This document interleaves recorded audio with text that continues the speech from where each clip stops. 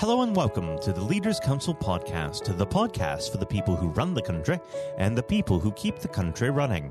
You join us in yet another overcast day here in the capital. I'm Matthew O'Neill, and today, as always, we ensure that we have a variety of distinct perspectives on leadership. First, we're joined by David Roberts, Managing Director of New Heat, the UK's largest supplier of warm water underfloor heating in integrated renewables. David, hello. Hi there, how are you? Well, thank you very much for coming on the program today. It's been a pleasure to have you. Now, normally we'd get straight into the subject of leadership, but considering the ongoing COVID outbreak, we should probably start there. How has this affected your organization? Well, it's certainly tested our disaster recovery plans, that's for sure. But I'm happy to say that we've managed the situation pretty well. I think, when it first happened, our immediate concern was cash and resilience. So, we spent a fair amount of time making sure that was all in place and properly managed.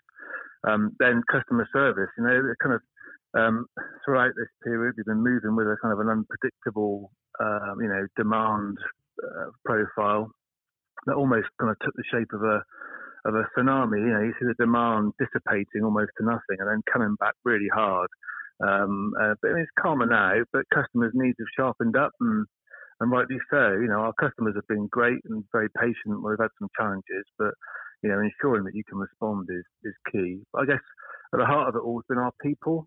They've been brilliant throughout the whole thing, adjusting to the prospect and then the reality of potentially being furloughed, working from home, sometimes in challenging situations, and managing challenges with supply chain in the face of these rising customer expectations, like I said. So looking after them and helping them to look after themselves with sort of mental health awareness, wellness action plans and all that sort of stuff has again been a key area of focus. So there's a number of things there, but we've managed them pretty well, I think.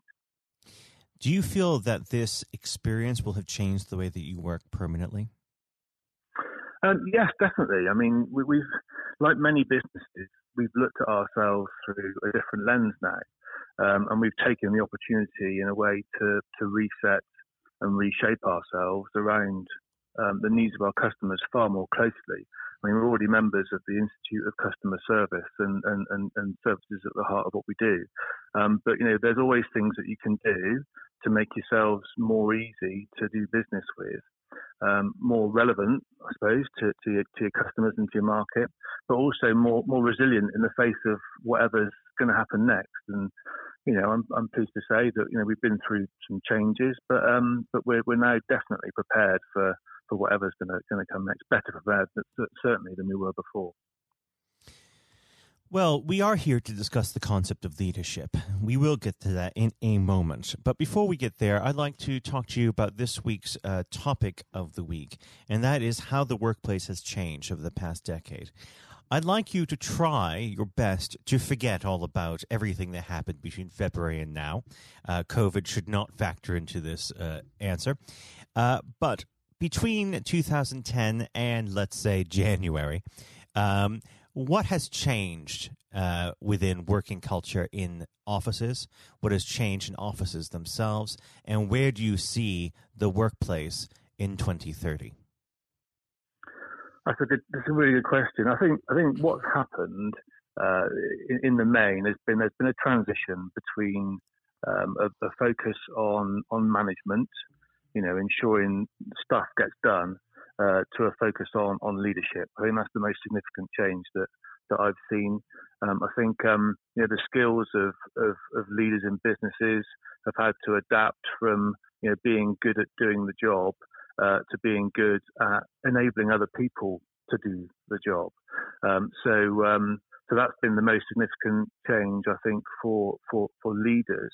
I think as well, it's the pace of change as well. I think there's the need for flexibility, openness, and people want to be empowered. People want to feel like they're working towards something that's going to make a difference, and they want to make their own contribution to that. So being told what to do, it's just not good enough for people for these days. And I think that why would you want to do that?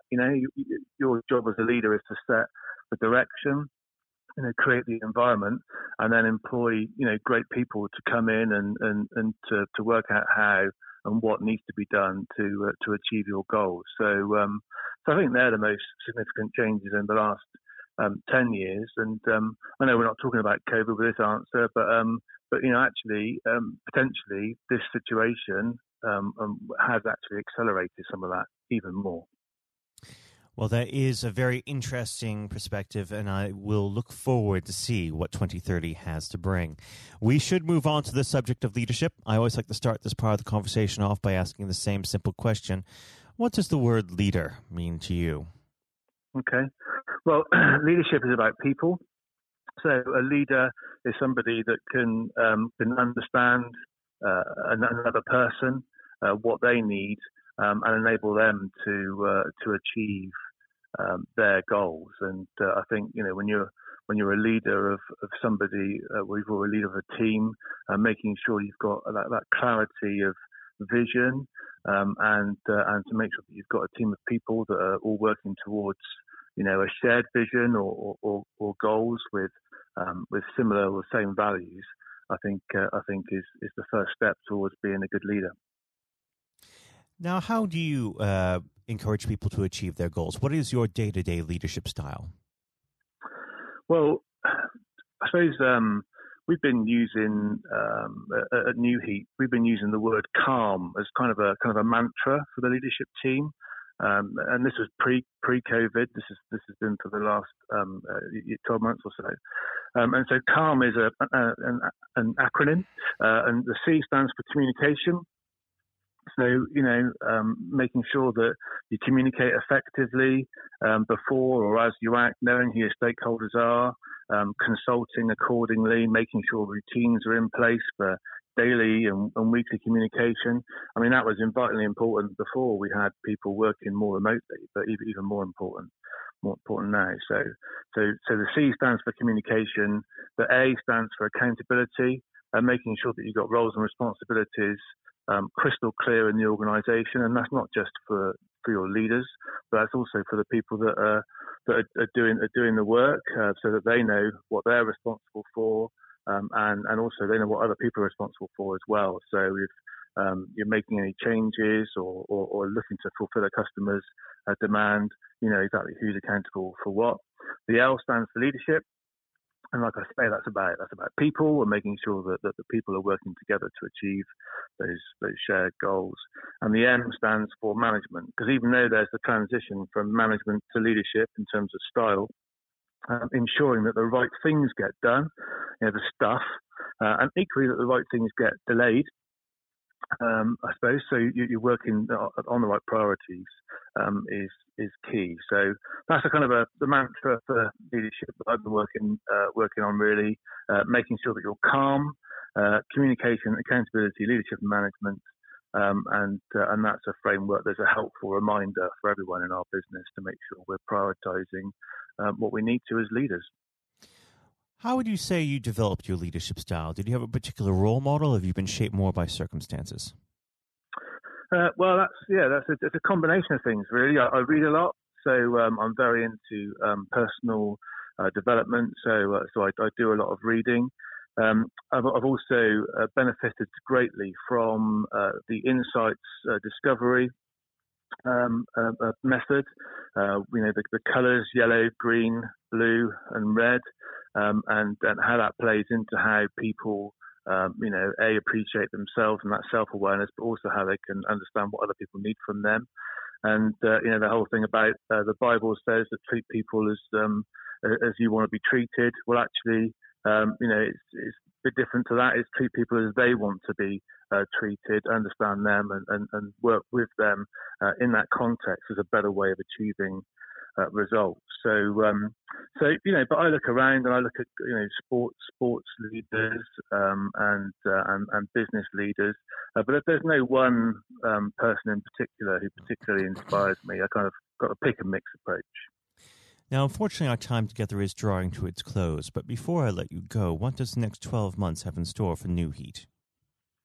Well, so like I say, we've taken the opportunity to reset. So we're actually quite excited about the future. We've got a plan to get back to growth. You know, we've survived the pandemic, and we're now into so making sure that the business can thrive. So you know, we're refocusing on our customers to make sure we're delivering what they need, making ourselves easier to do business with, and we're also operating in the renewables market. And there's a big change coming in that market as we move away from fossil fuels for heating homes to more environmental methods. So we're certainly keen to play a leading role in the education, if you like, and awareness of renewable and low carbon heating, but also bringing installers on board and helping them to improve their skills so that we can get more heat pumps, more underfloor heating into more of Britain's homes, and that's what we're all about, really, making sure that Britain's homes are heated in the best possible way. Well, David, thank you so much for coming on the program today. It's been a pleasure to have you, and of course we'll have to have you again at some point in the future. But for now, David, thank you. Been a pleasure. Thanks. That was David Roberts, Managing Director of New Heat. And now, if you haven't heard it before, Scott Challoner's exclusive interview with Sir Geoff Hurst. And now, ladies and gentlemen, without further ado, we extend a very warm welcome to a special guest in Sir Geoff Hurst, who joins us on the programme today. Sir Geoff, good morning. Good morning. How are you? Very good, thank you. It certainly is a wonderful day forward, isn't it? It is. The weather's pretty good at the moment. I hope may it last. Absolutely. After the thunderstorm, it's lovely. It is certainly after a storm. And speaking of storms, actually, I'd like to start with just a hypothetical scenario. If we fast forward 2 years, Sir Geoff. Let's imagine it's December 2022 and it's the World Cup final and England are there. We could be playing defending champions France, we could be playing the Germans, anybody. And England are 2-0 up in the 90th minute, so victory is all but guaranteed. And Harry Kane, with a brace to his name already, is brought down in the penalty area. So he has the opportunity to make history by emulating yourself and becoming only the second ever player to score a World Cup final hat-trick. Would you honestly want him to bury it, or would you prefer him to fluff his lines? I'd want him to bury it. I've asked that question. I get that question asked a bit. I've had a good run with this record, and goodness me, it's nearly 60 years, I guess, if we're looking at 2022. No, I'd want him to bury it. A for him, he's a fantastic player, tremendous goal scorer. And if anybody I'd like to repeat what I achieved, it would be someone like Harry, who was a fantastic professional with Spurs and England. So absolutely. And I want England to do well. I mean, I want England to be successful. I'm an England supporter. I'm a football supporter. And I really want the country to do well in anything, in all sports, and particularly in my sport.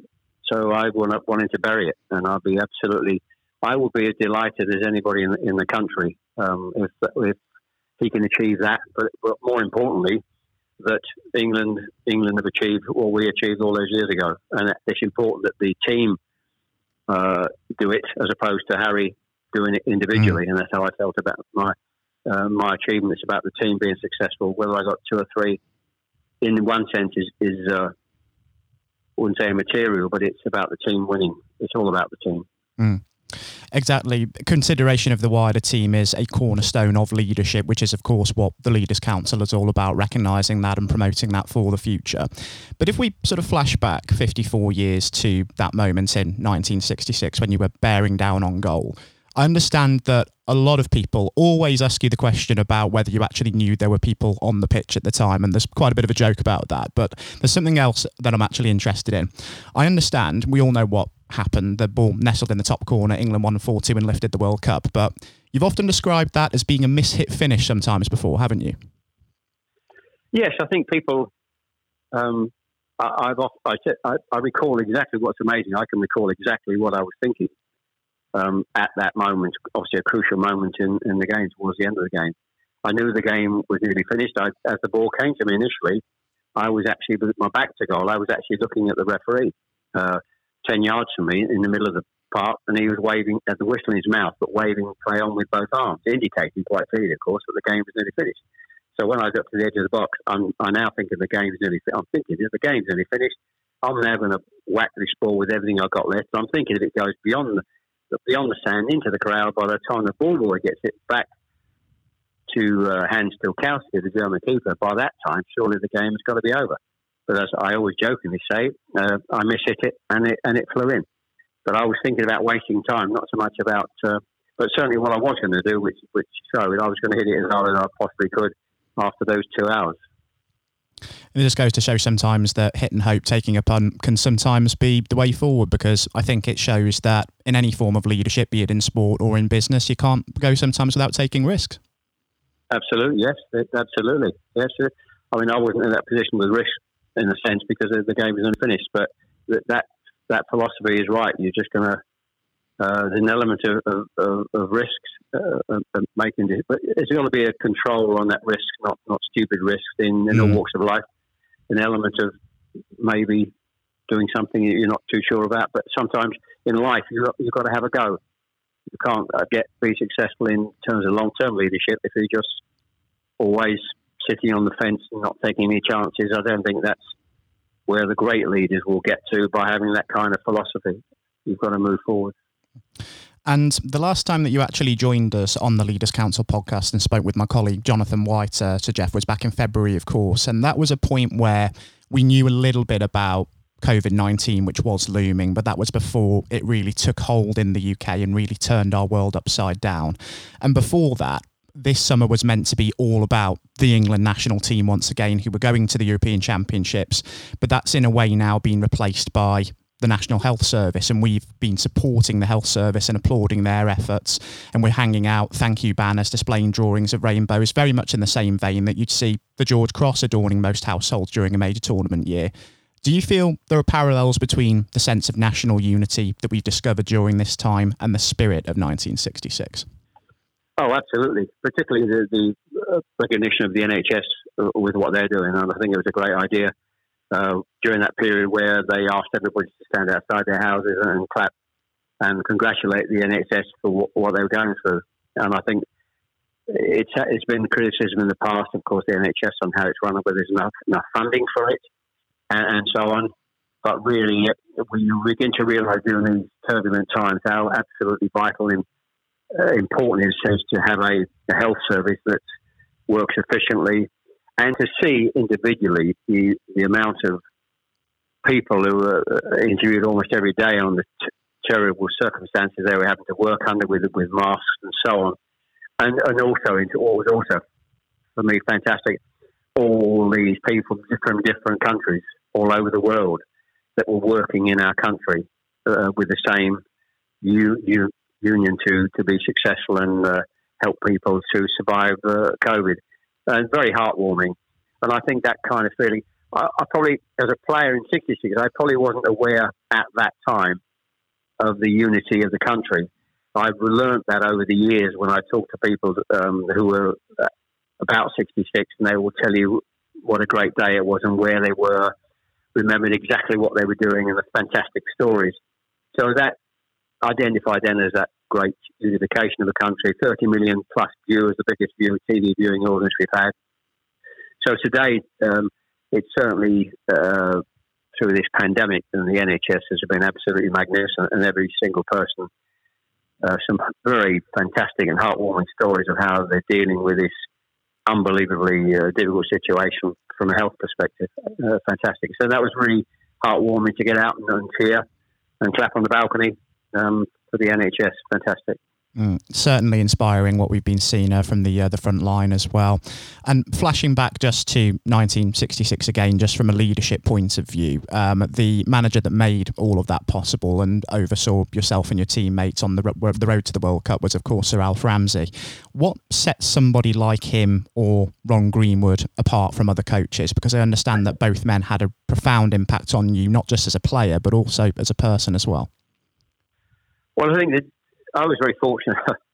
You're talking about coincidence and the fortunate in your life to be at the time when I was physically at my best during those years.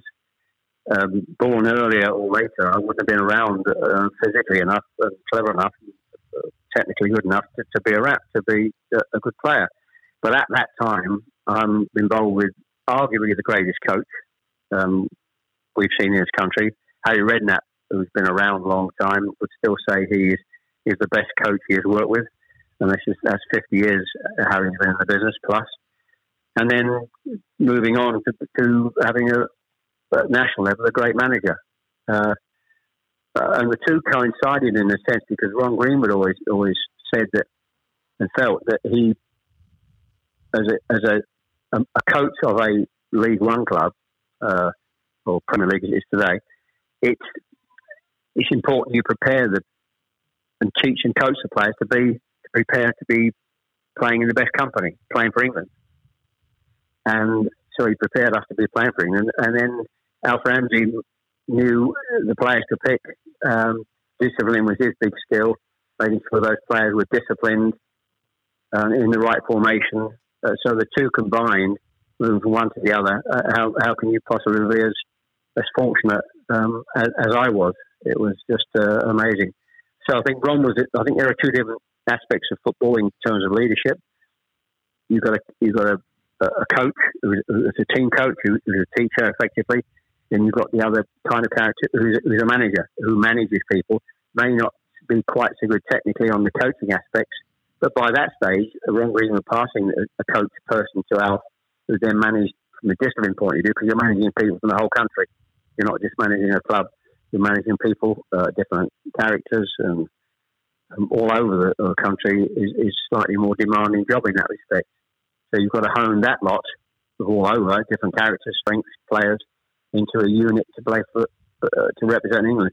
So Alf Ramsey was very good at that. His discipline was fantastic. So the combination of the two, you can say I can't be I'm so blessed to be as fortunate as I was to come across these two fantastic people in my life, in my football life. And I suppose for every Sir Alf Ramsey and Ron Greenwood as well that you have worked with, there are also coaches out there that one might work with that perhaps might not get the best out of players during their, of course, their peak. But just as much as you can learn from, of course, coaches that do get the best out of players, you can learn as much from less effective leaders as you can from good ones as well, because that experience can ultimately mould you as a person, can't it? Oh yes, I think leadership's important and coaching and teaching is important. And the great teachers and coaches and managers have that skill. Sometimes it's an innate skill in management. They have it.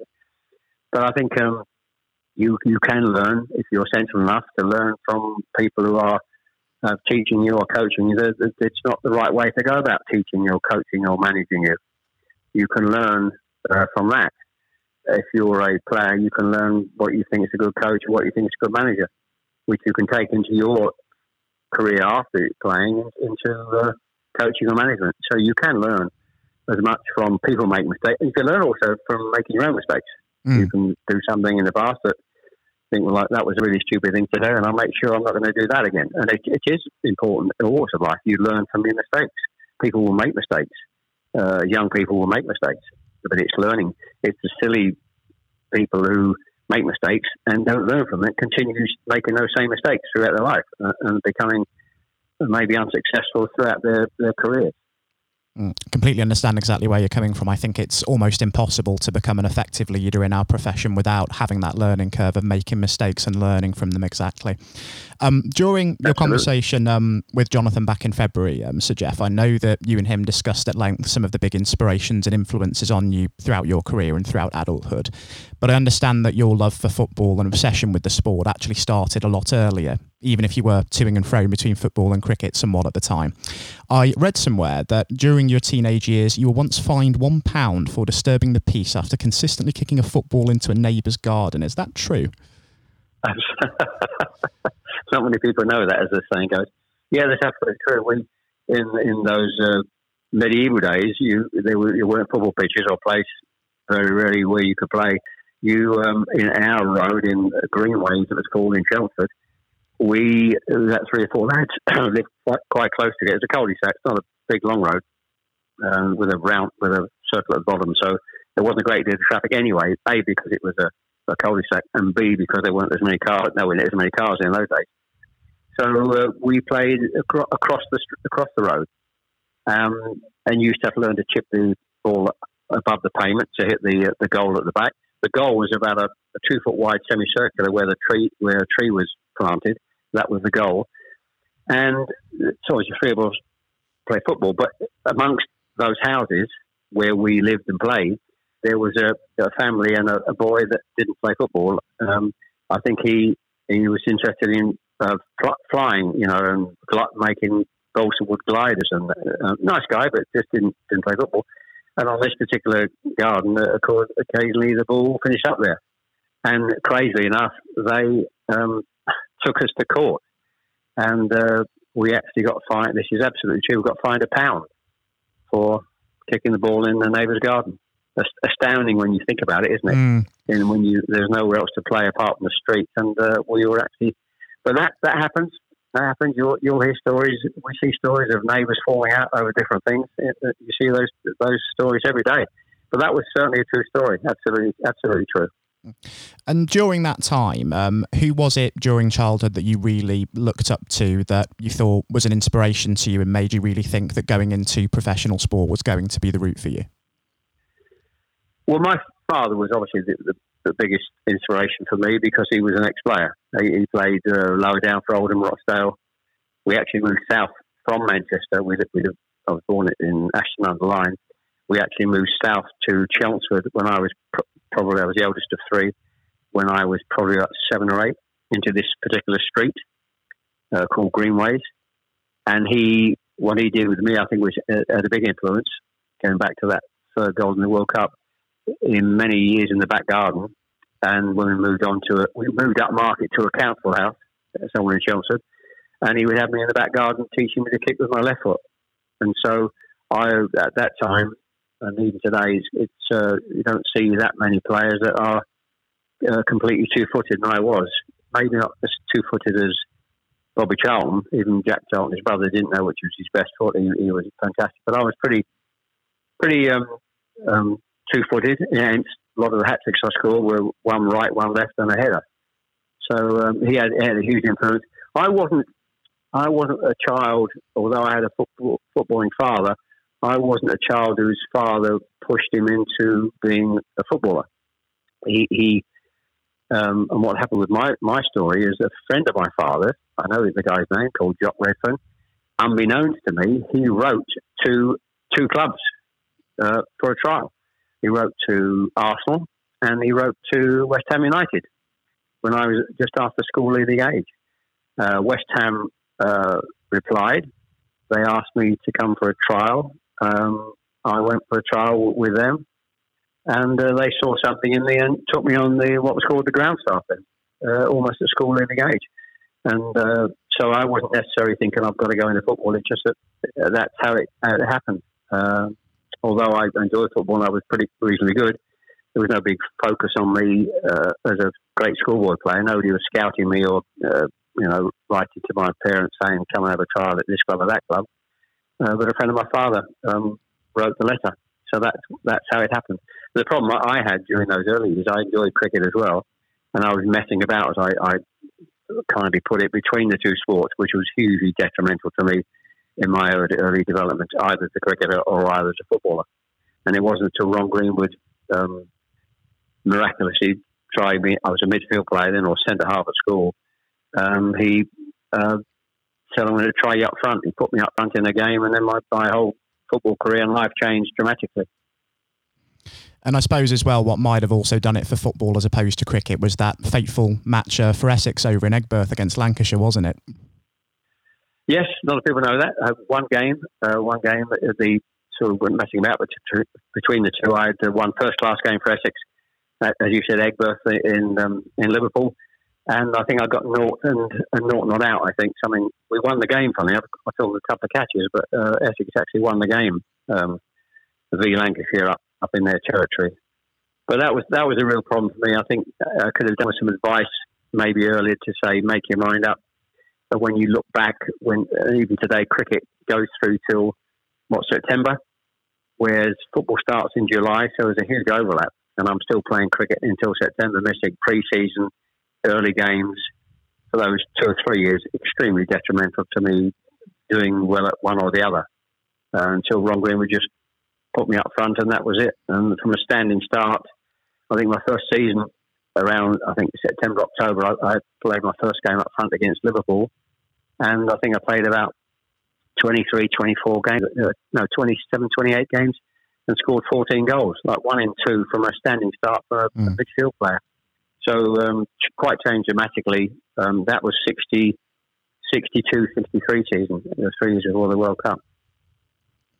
And when we think about leadership in football, the role of a goalkeeper, of course not related to your own career, is to essentially build from the back and command his penalty area. And one goalkeeper that you played with, not just for England, but also for Stoke City in the later years in your career, was Gordon Banks. I have to confess, as a boyhood Port Vale supporter, I am relieved that incredible talents like yourself and Gordon are no longer occupying the dressing room there. And I did have the fortune of meeting Gordon when I was a young boy as well. But what was Gordon like as a leader on the field? Well, first of all, he was a great, 2 things for Gordon. He was a great keeper. I would still say the greatest English keeper we've ever had, and one of the best keepers in the world. Absolutely fantastic. Funnily enough, I didn't realise, it's funny how you look at, I see when Gordon passed away, naturally, sadly, a few months ago, and obviously it's showing a lot of videos of Banksy, programs about Banksy and the great saves he made and the save against Pele and so on. But I didn't realise how athletic he was, how quick he was, athletic, springing forward to smother balls, and not just tipping balls out. Agility-wise, he was absolutely fantastic. But as a character, he was a joker. He was a very kind, very mild-mannered, lovely man, the nicest guy you can possibly wish to meet. But he was a joker. He always had a joke for you. Every time you met, sometime he'd have a new joke. And people talk about him and who are close to him will remember what a joker he was. And they're the 2 things that really stick out for Banksy. And we were very lucky, of course, to have that kind of, and you need that kind of quality as a world-class player. When you win a World Cup, you need 4 or 5 players, which we were very fortunate to have in our team. Banksy is one of the world-class players, along with Bobby Moore and Bobby Charlton. Jimmy Greaves, who didn't play, was a world-class player put in the squad, and Ray Wilson, our left back, I'd always argue was a world-class player. So you need that kind of quality initially if you're going to be successful in winning a World Cup, some world-class players. And Banksy was up there, not with the best for me. And another thing from during your days at Stoke City as well was that a talented but then troubled young midfielder by the name of Alan Hudson first joined the club around the early 70s. And I know that you were asked to take him in as a lodger to provide him with a stable home during his spell there by then manager Tony Waddington. Now, I've spoken to a great many directors and executives on this programme before, and all of them describe trust as being a key cornerstone of leadership. How did it feel for you knowing that Waddington trusted you to that degree to ask that of you? Well, I was extremely flattered. It was a huge compliment that he saw me as and of course over the years, hopefully that had come out. That's important that you have those kind of qualities as a player that A, he saw when I was at West Ham, and B, obviously he acquired me to play at Stoke City. So I was initially first fairly surprised, I think it and certainly my wife was fairly surprised when I said I need her permission for me to allow Alan Hudson to stay with us in those early periods. But what he saw, of course, in me was, which is, I can see in myself, I was a very disciplined person, a very disciplined player, which you have to be. I didn't really have, I would say, the qualities of the world-class players like the Bobby Charltons and the Jimmy Greaves and the Bobby Moores. So you need to bring all the other characteristics to be successful at that level, to compete in their level. And discipline was one of them. And obviously Tony Waddington saw that. And if he wanted to he trusted me that I was disciplined enough to hopefully push some of my discipline into Alan Hudson, which we did. And in those early 6 months and couple of years, he was come up a bit heavy from Chelsea. He lost a bit of weight. And although he was a little bit indisciplined himself, hence they needed him to stay with me, what he was a fantastic player. He is one of the most fantastic players I think I've come across, but not hit the best because I think he was certain slightly bit of ill discipline within his general life. And you need at the top, and I'm talking at the top being an England player, but I'd compare him purely on ability compared with ability up in the France Beckenbauer mould without any shadow of a doubt. He was that good. So it was a bit of fun and enjoyable times.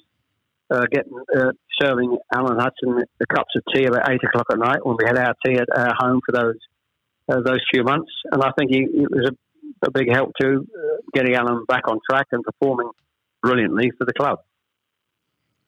And following on from your days with the Potters, you went on, of course, to play football in Ireland and the United States before the end of your career. Did you feel that the dressing room and indeed leadership culture at those clubs differed from perhaps what you've been used to back in England? Well, I think Ireland was just a still spell with Cork Celtic, so it's hard to judge and make any comparisons. And of course, in America, it was the early days of football in America, and I thoroughly enjoyed my time at Seattle. So it's difficult to make a comparison. I think I was fortunate at West Ham. It was a great time at the club, and I was fortunate to play with Stoke City for 3 years, and it was a fantastic time for that particular club. They won, of course, the League Cup before I went there. Sadly, they knocked us out in the semi-final. So it was a marvellous time for that particular club, and very close. I think we played Ajax in the following year in Europe. I think we only lost on a goal over the 2 games against Ajax. So it was a great time for the club. So I'm very fortunate to have played for those 2 clubs. Only a short spell at West Brom, of course, but I think, as I always jokingly say, I think I was past my sell-by date then. West Brom was a fantastic club, but I wasn't at my best, and I felt it was time to retire, which I did. And Johnny Giles was in charge then. I think West Brom actually got up that year, but I made very little contribution to that success the club had. So, yes, the American experience was just fantastic. I never saw it as long-term being over there. That was a brilliant few months with my wife and 2 daughters, and my wife, she was pregnant with her 3rd daughter over there. So they were good times. Completely different. Ireland was just I always joke about Ireland. I was there for about, I think, a month, I think it was, and I enjoyed the experience, and I earned a few quid, and I think it paid for the kitchen in one of my houses back in England. New kitchen. So it certainly went really well. I suppose in the waning days of your career, was it humbling that you realised that people were beginning to actually look up to you and be inspired by you as a legend, as in perhaps the same way that you were looking to the likes of Bobby Moore earlier on in your career? Yes, I think that kind of whatever the correct word is, I don't know, being looked at and revered sort of comes maybe longer, not some sort of immediately after you finish playing, but in the long term when and I always joke when people introduce me either to other people or introduce me on stage as a legend, and I always jokingly say you only start being called a legend when you're over 70. And I think the whatever the word is, I'm not sure, adulation or recognition or whatever, it sort of happens and you think more about it, or it happens and occurs more in later years. Not certainly. I felt during the time after I finished playing or managing or playing for England during my football career. And I think I went into business for 20 years, and I don't think anybody necessarily looks at me when I was in business as necessarily a legend or somebody they could look up to. I felt that kind of attitude probably has happened in my later years, probably. For those younger generations, just lastly, Sir Geoff, before we do wrap things up, for people who are aspiring to become leaders in business, politics, sport, or indeed any walk of life, if you could offer any advice to them based upon your experience, what advice would you give them? Simple advice in a sentence is really, I learned a lot from Alf Ramsey. He was a boss. I think a boss sometimes have natural characteristics. You can learn about management on management courses, but there's certain characteristics when the successful boss is within them to start with. But one of the things I learned from Alf Ramsey, because I've taken into my my business life and even talking to my family life, if they're involved in business, is when you're managing people, you manage them as a group. Anybody that doesn't want to be part of that group, you find is backing against what you want to achieve as a boss, you move them out. And I think that's one of the most simple lessons I learned during the Alf Ramsey period. Even some of the great players I felt should have been in the squad, possibly at the time, without mentioning names. When you hear stories about this player not, completely complying with everything, and they're left out, or they're not even in the squad. And I felt that was, and even some with great ability, I think probably didn't make it. And I think a lot of it stems down to they wanted to be, a lone champion, successful person, didn't want to be part of the group. So that for me is the key message, the single key message I would pass on to anybody who wants to manage a group of people in any walk of life. Ties in very nicely with a quote from one Nelson Mandela, in fact, that surround yourself with people who are better than you are in some ways. And I think that is incredibly sound advice indeed. Yes, it is. Very good. Good advice, yes. So, Jeff, thank you ever so much for joining us on the programme this morning. It's been an absolute pleasure having you with us to discuss your life, career and leadership. And it would be a pleasure to welcome you back on the programme in future to discuss further. Pleasure. Thank you. Enjoy being part of the programme. Thank you. Likewise. Thank you ever so much for your time again. This has been the Leaders Council podcast. Thank you for celebrating excellence in leadership with us. I have been your host, Matthew O'Neill. Until next time, goodbye. Thank you for listening to our podcast. The views expressed within the podcast do not reflect the views of the Leaders Council of Great Britain and Northern Ireland, its parent company or subsidiaries, members of staff, other guests, or any other person therein associated.